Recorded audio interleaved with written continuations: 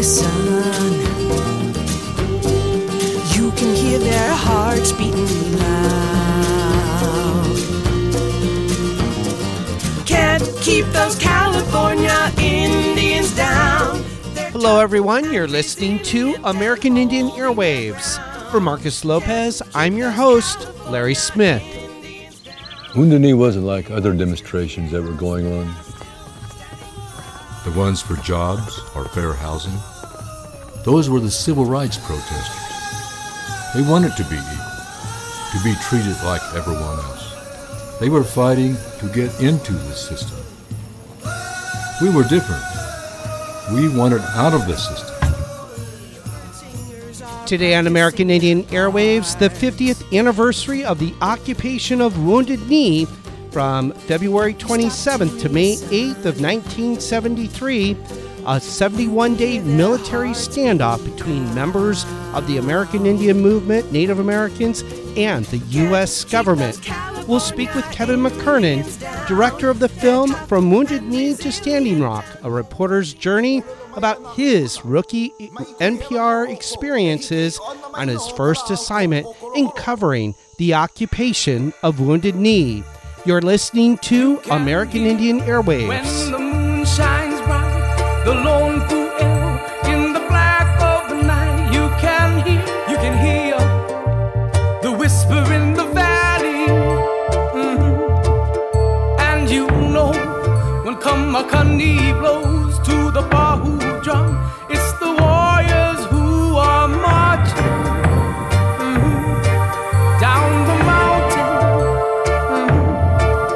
Because history ain't no mystery to me. 2023 marks the 50th anniversary of the occupation of Wounded Knee from February 27th to May 8th. It is the outcome of over 200 members of the American Indian Movement and supporters occupying Wounded Knee in the Lakota Nation, or South Dakota, in response to a call to action from traditional Lakota residents whose civil, human, and treaty rights were constantly being violated by corrupt indigenous government officials and the United States government. The Wounded Knee occupation resulted in a 71-day military standoff with government officials, the FBI, and quickly drew international and domestic support from people, organizations, and foreign governments throughout the world. Today on American Indian Airwaves, Marcus Lopez, executive producer of American Indian Airwaves, and myself have the honor and pleasure to speak with Kevin McKernan, who's director of the documentary From Wounded Knee to Standing Rock, a reporter's journey. He was a rookie NPR reporter, and his first assignment was covering the armed occupation of Wounded Knee in South Dakota in 1973. He has the honor and pleasure to join us here on American Indian Airwaves in this two-part interview, which we begin with asking him how he arrived at Wounded Knee in 1973. Well, I was a supposedly educated college graduate who knew nothing about the Native side of American history. I was in St. Paul, Minneapolis, and there are many reservations in Minnesota, and I was totally unaware of them, totally unaware of treaties. I had never been to South Dakota, never been on an Indian reservation. I certainly had never seen anyone shot or killed, as I was about to during that very long 10-week takeover of the village, the historic village of Wounded Knee. So it was all, I was a rookie, very green and wet behind the ears, and really doing my first major assignment, for which I was terribly ill-equipped. So I was kind of a blank slate, a tabula rasa in a lot of ways, awfully threatened by the big names, the reporters who came from Washington and New York and actually from other countries to cover this one-of-a-kind resistance. And I just was learning the trade, I guess, and that brought me to some startling observations. I think it's fair to say that 71-day occupation is the greatest resurgence, greatest revival of Native resistance since the 1800s. It was just an extraordinary experience for all who were there, and especially for a non-Indian like myself, who was there without other reporters after the government gag order banning reporters from covering the resistance from the inside. And so I had to find a way to get in there once the FBI sealed off, and they had hundreds of agents, hundreds of other agents with the U.S. Marshals Service, U.S. Border Patrol, dogs, sheriff's deputies. It was kind of a magnet for law enforcement because no one had seen anything like this in their lifetimes, and they wanted to snuff it out. And so they had a cordon around Wounded Knee, which was, an area with pine-studded hills and gullies, and a place that most people would not go because there was nothing there in terms of so-called civilization. And so I had to find a way to penetrate this cordon around Wounded Knee.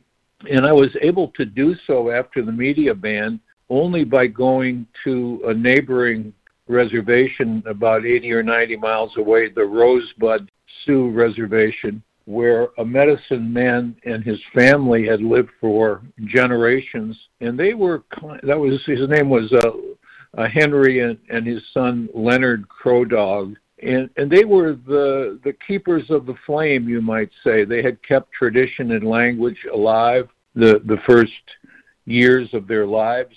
They didn't know any English, and they inhabited a place called Crow Dog's Paradise, which I found out accidentally getting gas in the tribal headquarters village of Pine Ridge, across from the tribal headquarters building. The man who pumped my gas, do you remember when they used to do that? They used to pump gas. And he it turned out, was a part-time medicine man. And, we talked for about a half an hour after I got the gas, and I told him what I needed and couldn't do, and how I couldn't just drive down the road into Wounded Knee. We had been able to do that.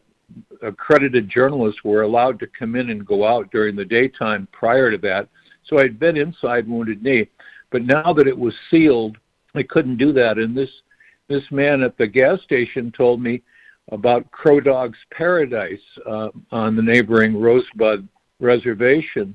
And he said that's the staging ground for guns and ammunition and smuggling and everything. It's all being directed from there. And so I made my way there and kind of did a stakeout outside on the road at Crow Dog's Paradise, which invited some of these young teenagers with rifles to offer at one point to castrate me. And that didn't happen. In fact, the senior medicine man, Henry Crow Dog, came out and gave them a short lecture saying the spirit does not know what color this man is. And so that kind of eased the tension, and I continued to camp in my car. At one point I was allowed to go in and meet the leaders of the American Indian movement who were not in Wounded Knee but coordinating things from the outside. And what they were coordinating was the smuggling of the material that I've just mentioned, and people as well. And they were sending a lot of people with supplies in on horseback. But recently, there had been many arrests, and there was some discussion about whether that high profile in the woods was the way to go. But in any case, they operated a kind of underground railroad on the reservation. So when I received their permission to go in, the rest was set up for me, and I didn't know where I was. when I was asked to lie down on the floorboards in the back seat of a '64 Chevrolet, and a woman named Irma Two Bears, who was sitting in the passenger seat, who was about 7 or 8 months pregnant, and a driver who was part of this Underground Railroad, not her husband, at the wheel of the car. I just remember his name was Bert. And so they took me from Crow Dog's Paradise and onto the Pine Ridge Reservation, some 70, 80 miles away. And I stayed one night there in someone's home, sleeping on the pile carpet in front of the Johnny Carson show. You're probably not old enough to remember that, Marcus, or are you? Oh, yeah. Okay, well, it was a strange thing for me, because here I was in stranger's house, and I was trying to go to sleep because I knew I had a big day the next day, and there were a lot of Indians in the room, and they were all laughing at Johnny Carson. And I kept saying to myself, don't they know how important Wounded Knee is? How can they be doing this? How can they be laughing now? Of course, it was just another night, you know. And so the next morning, Bert, the driver I mentioned, and Irma Two Bears showed up in their '64 Chevrolet, and back I went on the floorboards of the back seat, and away they went on a series of dirt roads for, I would think it would be more than 40 miles. It was a bumpy ride, and they were watching for Bureau of Indian Affairs, BIA police cars. And at one point, one of them turned around on the road to give chase because he smelled something that was off, I guess, or he was just harassing these people. And they took off, and they were able to lose him in a stretch called the Gooseneck, where the dirt road makes these great big series of turns. In any case, long story short, we arrived in the village of Manderson, which is maybe 8 or 9 miles from Wounded Knee. And there I was brought to a safe house of traditionalists, Lakota speakers, and asked to wait in the backyard, which was an Indian junkyard with lots and lots of cars. And so I sat in one of those cars during the daytime until it got dark. And then some older men, probably above 50 or 60, they seemed really ancient to me, came out, and they told me they built a fire, and they had what I learned was called a sweat lodge, and I knew nothing about that. And they asked me to come into the sweat lodge with them to take off my clothes, and there was some snow on the ground and everything, and I did so. I just remember that they had sagging skin. They seemed so old, and of course they were younger than I am now. And so I was invited into the sweat lodge, and here I experienced strangers praying for my safety. And it was an unusual experience because it gave me some idea that I was heading into some risky territory. And then when they finished the sweat lodge, and they were praying in the Lakota language, they invited me into this a log cabin which had no electricity, and just an ice box and a stove there, and lots of little kids, on mattresses that had just been placed on the floorboards, and they were eating government commodities. They used to have these tubs from the Department of Agriculture that were dumped on the reservation, and they're spreading peanut butter and jelly on Wonder Bread. I wonder if you're old enough to remember Wonder Bread, Marcus. Oh, yes. Yeah. Well, as you know, Wonder Bread was not a wonder. It was terrible. It was like a sponge, And in any case, so I watched all this, and dimly lit with lanterns, and then the men were speaking Lakota at a table, and they gave me something to eat, some soup and some coffee, and talked about how they had an Indian guide who would come from the other end of the reservation named Chips, and he would be the one who would take me in. They thought it was too It would be faster, of course, by horseback, but I would present a bigger target. And you're listening to American Indian Airwaves. We're speaking with Kevin McKernan, director of the documentary From Wounded Knee to Standing Rock, a reporter's journey about him as a rookie NPR reporter on his first assignment covering the armed occupation of Wounded Knee in South Dakota in 1973. And now back to the interview. The FBI and the marshals were using tripwires, which they had strung around the entire perimeter of the village. These were the same tripwires they were using at that time against the Viet Cong. And little did I know that the Pentagon was illegally supplying federal agents with the know-how and the equipment and the weapons to fight this paramilitary operation they were engaged in. And it was secret because the Nixon administration did not want to disclose that there was a national emergency. Nixon considered himself a friend of Native people since he had a Native football coach at a Quaker university here in California and had been mentored by him. And so this man who was to be disgraced at Watergate and did a lot of things that I personally didn't agree with, had actually done more for the reclamation of Native land and other things than any other president before him.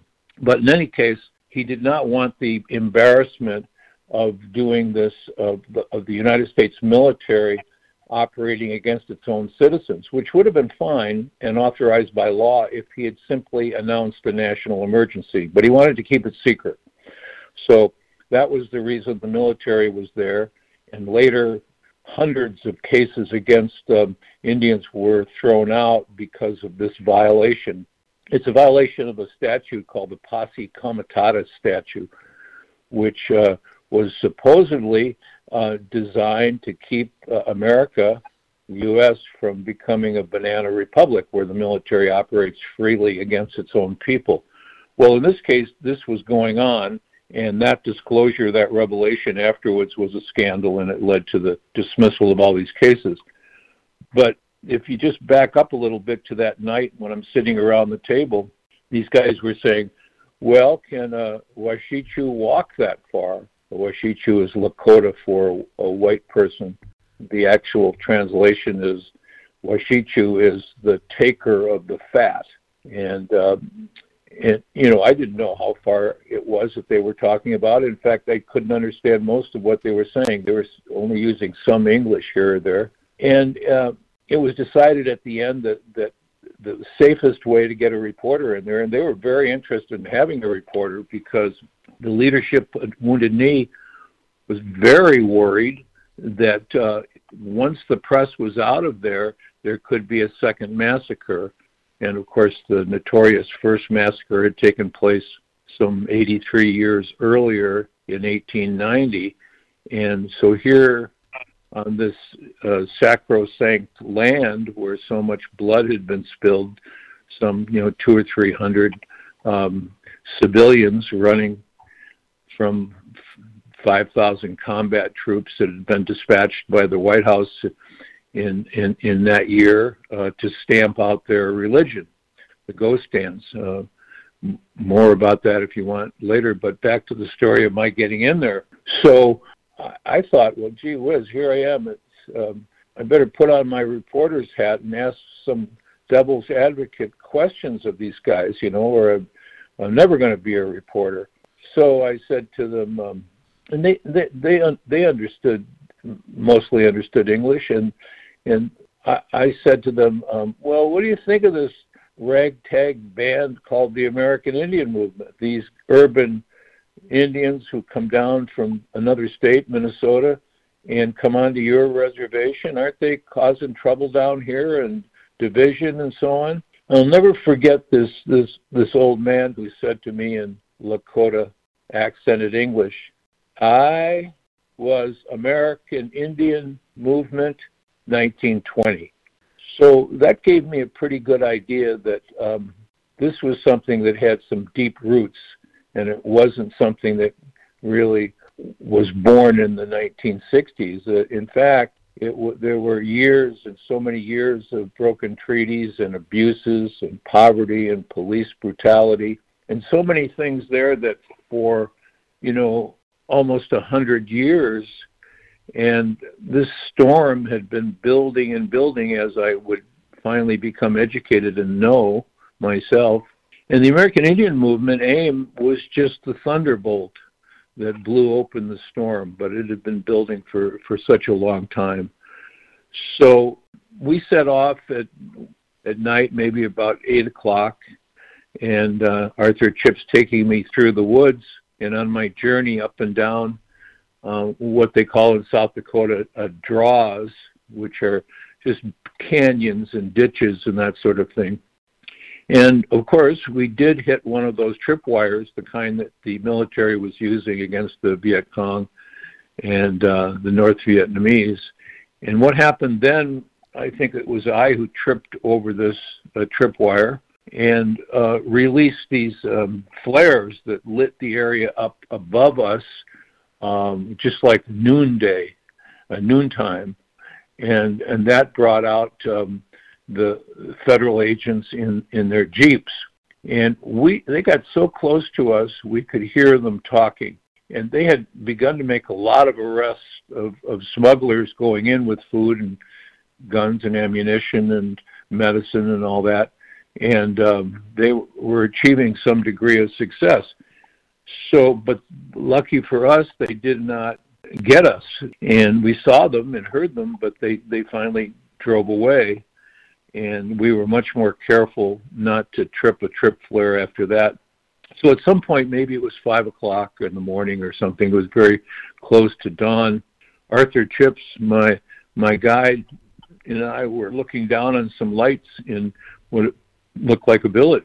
And so Chips said rather proudly, finally, Wounded Knee. And then he said, that is an incredible story, Kevin. And once you got there, what did you do? Well, I just tell you this part where my Indian guide tells me that's Wounded Knee, and then he stops for a minute. He said, "Oh, check that. That's Porcupine, another village." Anyway, so we finally did get in there.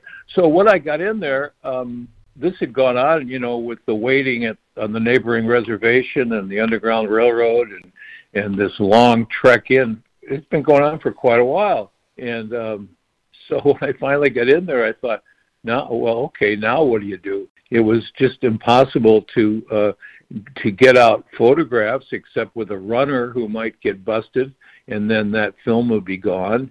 And they had one telephone at that time before the government cut that phone, and there were 40 people, it seemed like, at all times waiting to use that to call in and tell their families that they were okay or whatever they needed.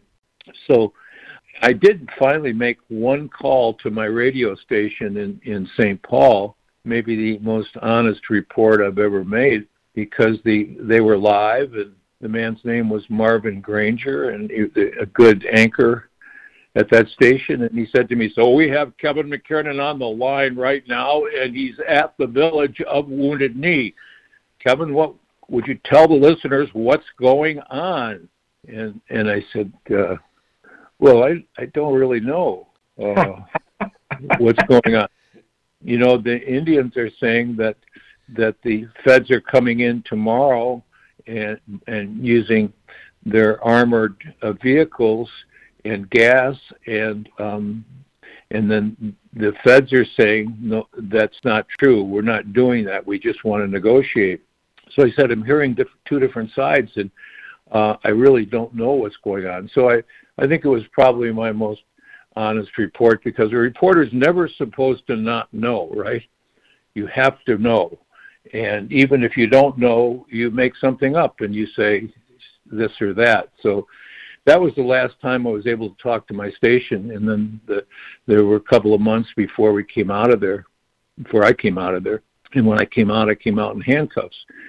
So, but it was the time in between that was so amazing for me, a stranger, you could say, in a strange land, who didn't know very much, and I found it to be a great education. And the film that I made that you mentioned, From Wounded Knee to Standing Rock, some 40-some years of developments, was not the definitive story of Wounded Knee. It wasn't the Native point of view. It wasn't the government point of view. It wasn't even the press point of view. It's really just what I saw myself and kind of my education, and how lucky and honored I was to be welcomed into this community that was literally under fire, where people were being wounded and a couple of people were killed, and I became a fly on the wall, you might say. I was present for these historic negotiations where at one period of time, it amounted to about a week, the feds representing the White House and the Justice Department would helicopter in, and they would sit there in the round church or in a teepee, depending on what was going on at the time. And I got to sit there with my tape recorder a few feet away from them and watch something that they didn't want to have anyone watch.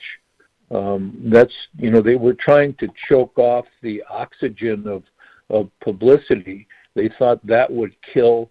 If you got the reporters out there, that would stop out of there. That would stop the occupation. And because the American Indian movement, in their eyes, only wanted publicity, and so take away the reporters, and then they'll quit. Of course, that they didn't understand what was really going on there. That for hundreds of people who were searching for their religion and their culture, this was more than 10 weeks of practicing those ceremonies, and to some extent their language, while exchanging gunfire with hundreds of these federal agencies.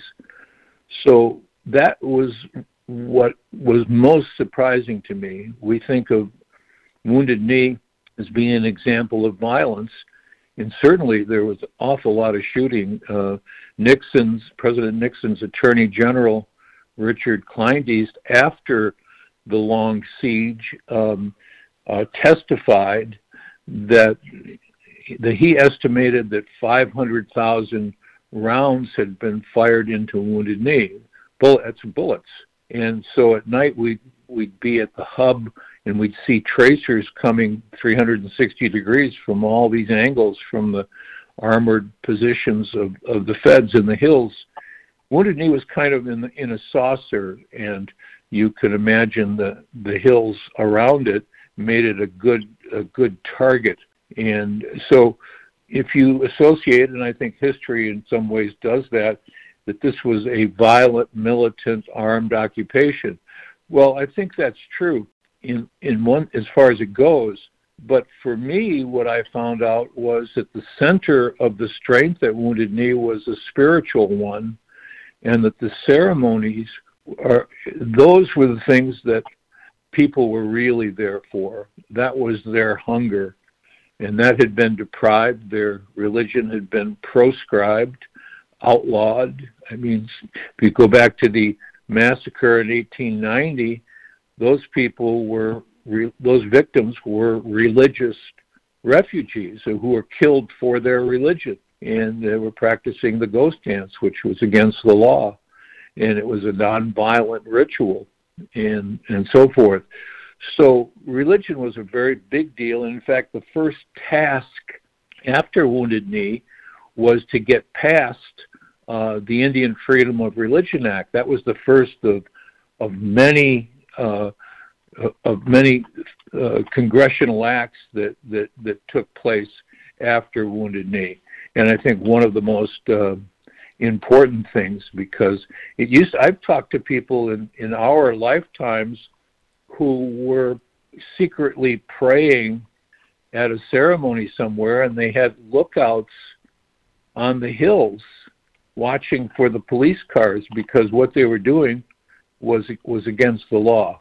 And I mean, it's an extraordinary story that I was introduced to. You know, it's just beyond my ability to even capture. You know, that there were in the year 1500, thereabouts, there were some 18 million Indians in North America, and by 1900, there were only about 400,000 who were left. And so, and you're listening to American Indian Airwaves. We're speaking with Kevin McKernan, director of the documentary From Wounded Knee to Standing Rock, a reporter's journey about him as a rookie NPR reporter on his first assignment covering the armed occupation of Wounded Knee in South Dakota in 1973.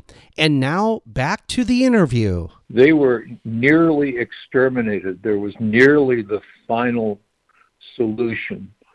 And I know that that the famous Nicholas Black Elk, who came and saw all those bodies on the ground the day after the 1890 massacre, he said, the tree of life is dead, and it will only, but he had another vision that it would be revived at some time.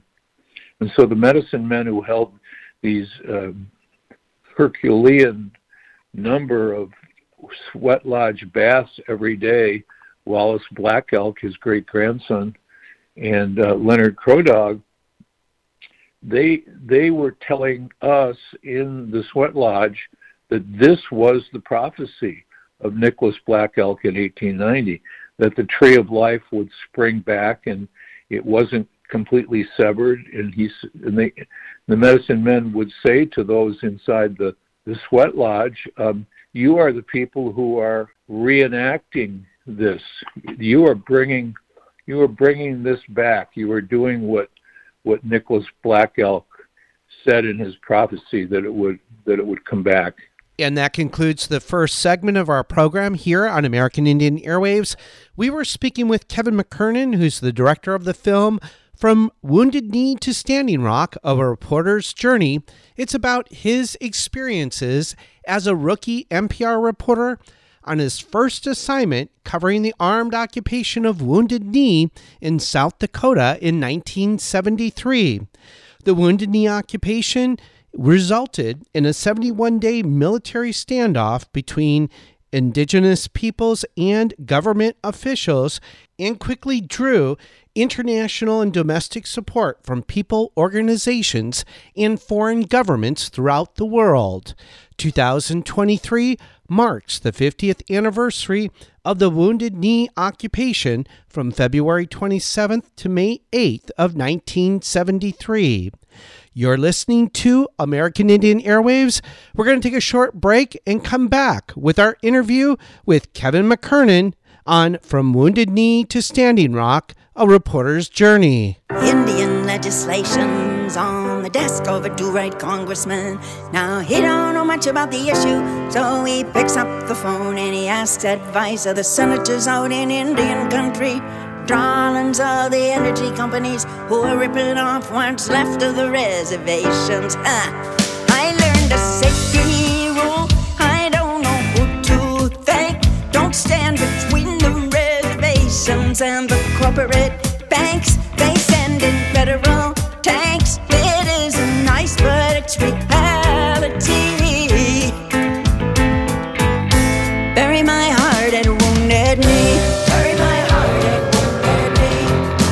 Deep in the earth. Bury my heart at Wounded Knee. Cover me with pretty lies. Bury my heart at Wounded Knee. Bury my heart at Wounded Knee. Bury my heart at Wounded Knee. We get these energy companies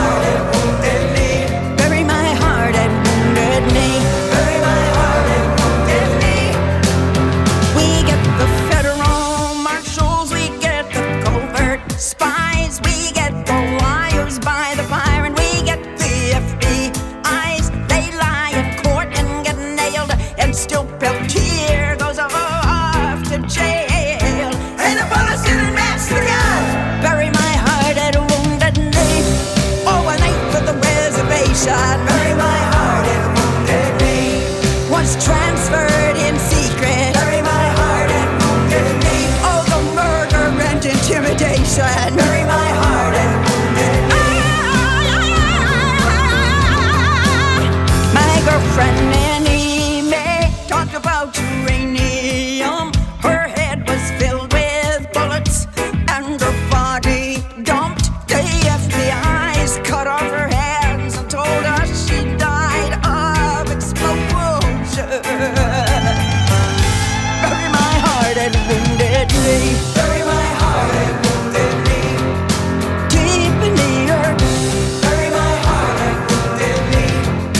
Cover me with pretty lies. Bury my heart and wounded knee. Bury my heart and wounded knee. Bury my heart and wounded knee. Bury my heart and wounded knee. Bury my heart and wounded knee. Bury my heart and wounded knee. Bury my heart and wounded knee. Bury my heart and wounded knee. Bury my heart and wounded knee. Bury my heart and wounded knee. Bury my heart and wounded knee. We had the gold rush wars. How didn't we learn to crawl? And now our history gets written in a liar's scrawl. I tell you, hey honey, you can go be an Indian down at the Y on Saturday nights. No, bury my heart and wounded knee. Bury my heart and wounded knee. Deep in the earth. Bury my heart and wounded knee. Cover me with pretty lies. Bury my heart and wounded knee. Bury my heart and wounded knee. Bury my heart and wounded knee. Bury my heart and wounded knee. Bury my heart and wounded knee. Bury my heart and wounded knee. Bury my heart and wounded knee. Bury my heart and wounded knee. Bury my heart and wounded knee. Bury my heart and wounded knee. Bury my heart and wounded knee. Bury my heart and wounded knee. Buffy St. Marie, the song Bury My Heart at Wounded Knee, here on American Indian Airwaves. In the final segment of today's program, here on American Indian Airwaves, executive producer Marcus Lopez and myself continue our interview with Kevin McKernan, director of the documentary From Wounded Knee to Standing Rock, A Reporter's Journey. The film is about himself as a rookie NPR reporter on his first assignment covering the occupation of Wounded Knee in South Dakota in 1973. The Wounded Knee occupation resulted in a 71-day military standoff between members of the American Indian movement and indigenous peoples and government officials, which quickly drew domestic and international support from people, organizations, and foreign governments throughout the world. 2023 marks the 50th anniversary of the occupation of Wounded Knee. And now back to our interview with Kevin McKernan, director of the documentary From Wounded Knee to Standing Rock, A Reporter's Journey.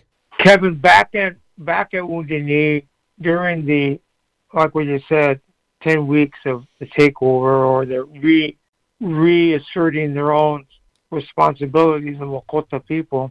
How many, you found out later on, how many federal, state, local, and even the FBI and these different agencies were there to kind of give the public a flavor of it wasn't just a bunch of Indians against a police force, but it was really a military assault. Could you kind of unwrap that for us and for our listeners? It was definitely a military assault. You would see armored personnel carriers, the very ones that were at work in Vietnam at the same time. They were encircling the village, and they had very heavily fortified bunkers.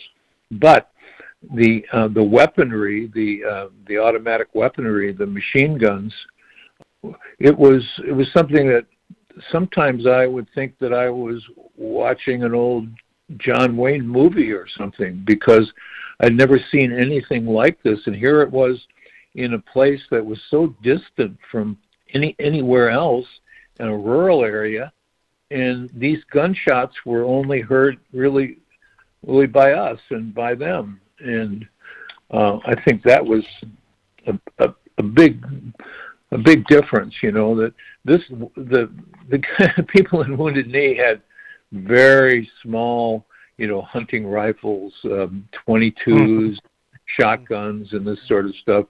And at one point, the government sent F-4s, the fighter jets that were at work in Vietnam, buzzed the village at 500 feet just to scare people and to say, this is what's going to happen to you, just the way it's happened in Vietnam and in other countries. You can see those jets in my film From Wounded Knee to Standing Rock.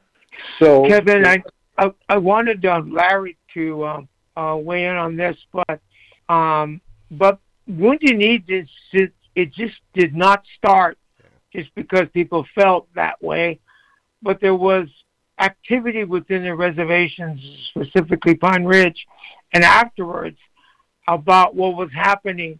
What did you find out? What the perimeter, what people's life was then? I remember that, but I wanted to tell what you found out about the reservation life. Like you mentioned a little bit about commodity food and lifestyle, but yet there was a lot of violence in the reservations.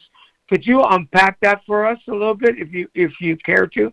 Sure. The organization that was fighting nonviolently against the tribal administration, which had a great amount of corruption, was called the Oglala Sioux Civil Rights Organization. And those letters, the acronym for Oglala Sioux Civil Rights Organization was OSCRO.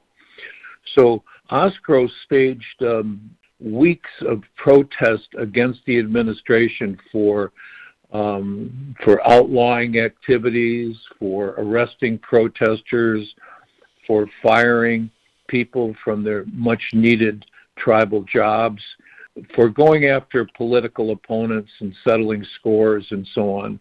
And the tribal chairman, Dick Wilson, had his private police force, which he called his auxiliary police, that were reportedly paid with federal anti-poverty funds.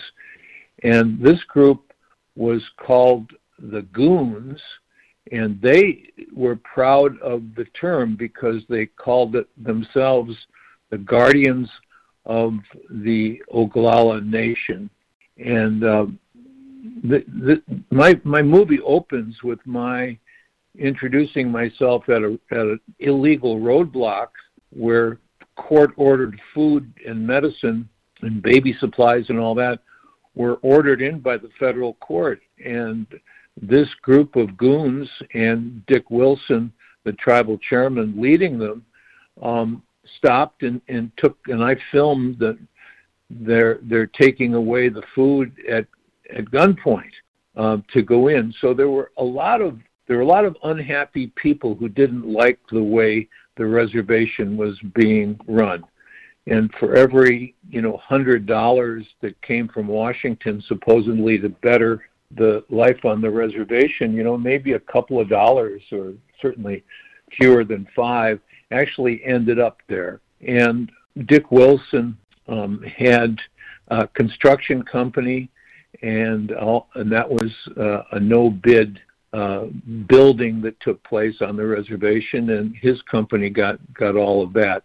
So at one point, these nonviolent demonstrators, civil rights demonstrators, tried to impeach him through the impeachment system, but he ended up presiding over his own impeachment, and of course he wasn't impeached. So at that point, OSCRO, the Oglala Sioux Civil Rights Organization, invited the American Indian movement to come in. And the American Indian movement had been active in the area already because of the killing of Indians in border towns to the reservation.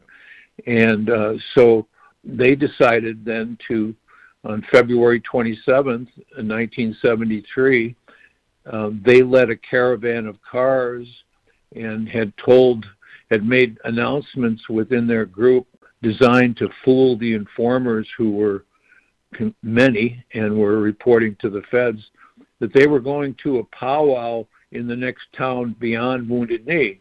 And you're listening to American Indian Airwaves. We're speaking with Kevin McKernan, director of the documentary From Wounded Knee to Standing Rock, a reporter's journey about him as a rookie NPR reporter on his first assignment covering the armed occupation of Wounded Knee in South Dakota in 1973.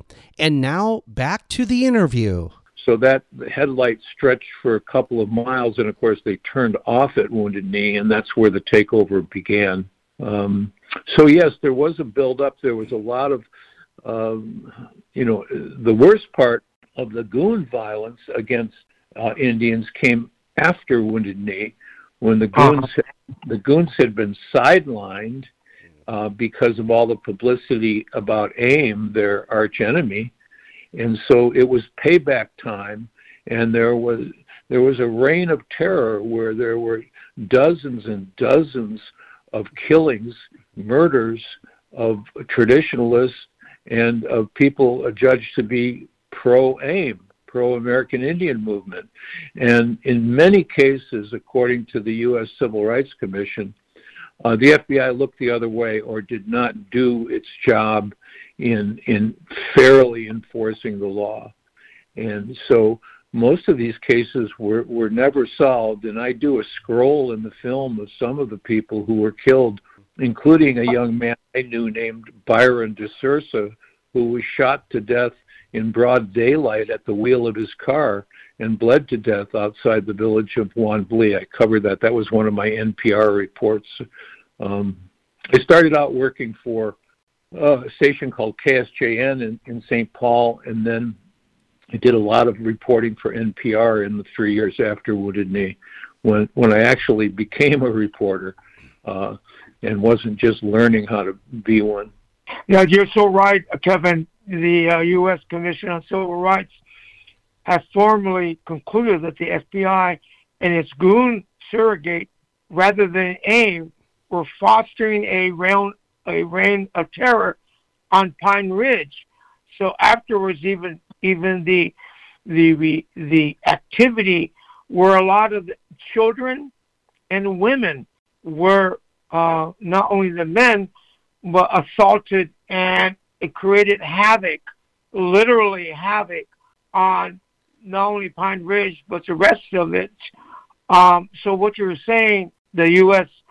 Commission on Civil Rights, which is not a radical organization, but they concluded that. And Larry, I know you had a question for Kevin. Yeah, I did. Thank you, Marcus. Kevin, when I'm listening to you talking about your lived experiences and what happened at the time, I was wondering if how much of what has been happening in the recent years were part of your experiences while you were there. So I'm thinking of, the occupation of Alcatraz from 69, to 71, the Trail of Broken Treaties, the occupation of the BIA office, and also the 20-point position paper that Native American activist Hank Adams helped draft, and who was also a participant of the Trail of Broken Treaties. And this was drafted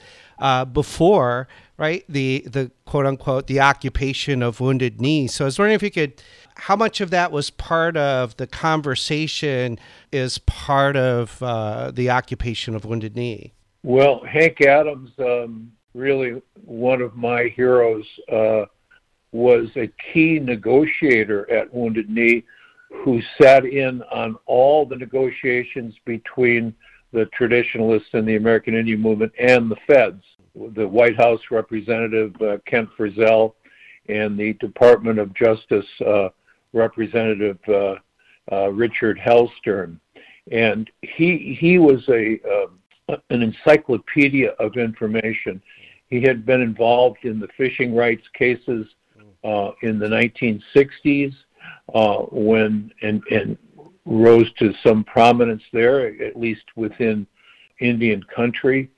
And he was a very smart, very reasonable, very cool man, and always soft-spoken and always carrying a heavy information. And so, he did those 20 points. He was very much involved in the Trail of Broken Treaties, which was only 3 months before the takeover of Wounded Knee. It was during election week in 1972. So there was this buildup that was going on, and really the climax of that was at Wounded Knee. It started, of course, as you mentioned, in Alcatraz in 1969, and had gone over in Minneapolis, the city I was living in. There had been the takeover of the Naval Air Station there. You'll have to remember that AIM was founded in 1968, so within those 5 years, things escalated pretty fast. There was the first thing that the American Indian movement did, which catapulted them to national attention, was to create the AIM Patrol. These were old jalopies that were painted with house paint on the side, the words AIM Patrol, and they faced off with police. And the police were famous and notorious in Minneapolis for knocking heads and for showing up at bar time, at closing time in bars, and tremendous violence against Indian people.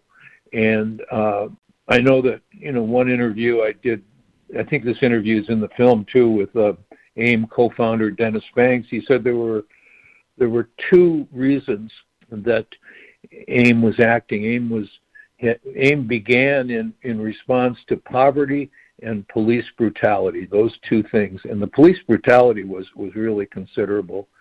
AIM co-founder Clyde Bellecourt, told me that when he was arrested for having his high beams on in an alley by 3 police cars, you get some idea of what was going on, and that got the criticism of the Minneapolis Star-Tribune. It wasn't just, radicals saying this is unfair. And Clyde told me about that encounter, that when he saw them, when they put him in the police car, he had to leave his car in the alley, and they started putting on gloves. He knew what was coming next. And back to Dennis Banks again, Dennis told me, and this interview is in the film From Wounded Knee to Standing Rock, he said, AIM was started by people who had fallen in the gutter and they couldn't get up, but they wanted to do something.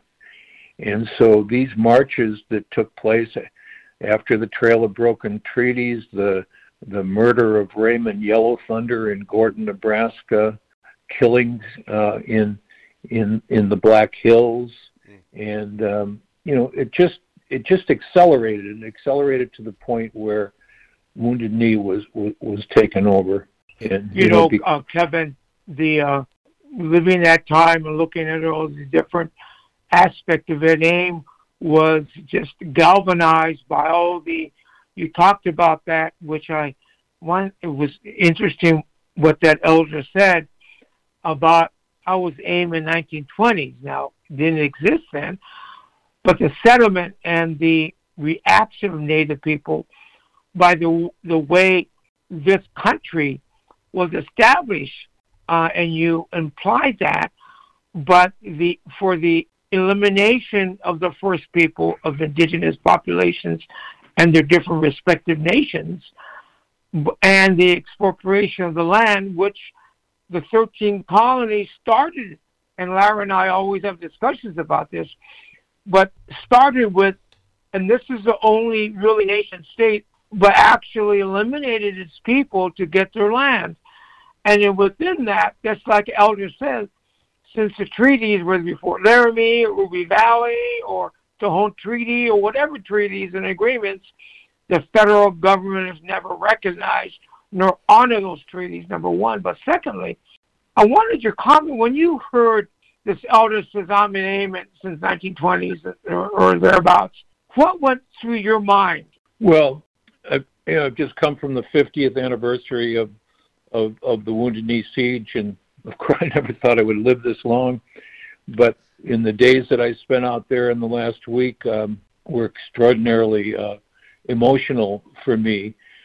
So many people I knew then have passed on in these 50 years and were not there, but their children were, and the legacy was there. And to have my film shown, and I'm getting the Reservation Theater texted me yesterday, and they said that they had 227 high school students come to the theater to watch that film. And that was, there for me was the success and the legacy. People are hungry for their history, not just Native people, but everyone, because in many ways we've all lost our history and we keep reinventing the wheel.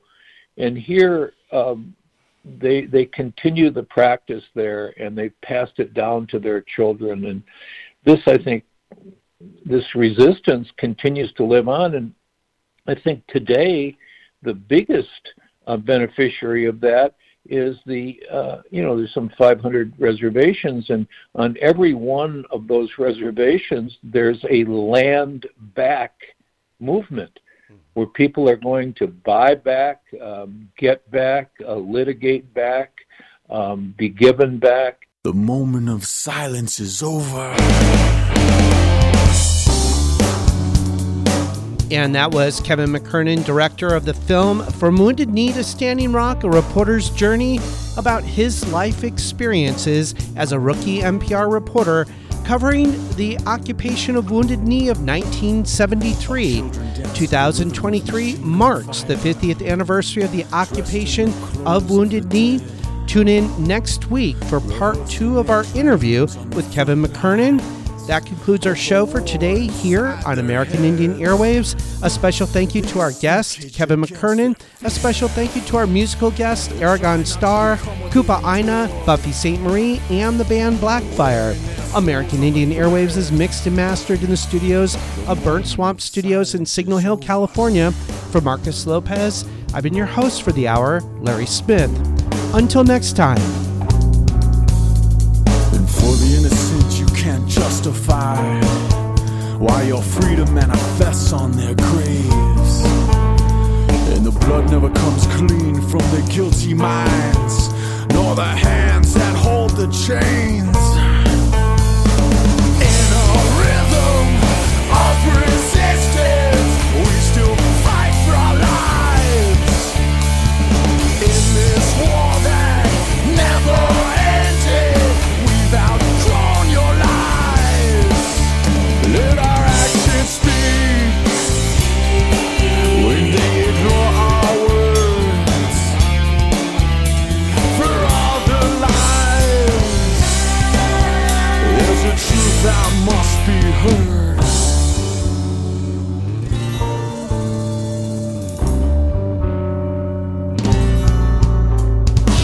After all the lies and the empty promises, we take a stand on the land that you tried to bury us. For all the pain and all the suffering, we take a stand. We take a stand. We sleep caged against our fears. Try not to become what we've endured. Wearing our souls on a thread. The moment of silence is over.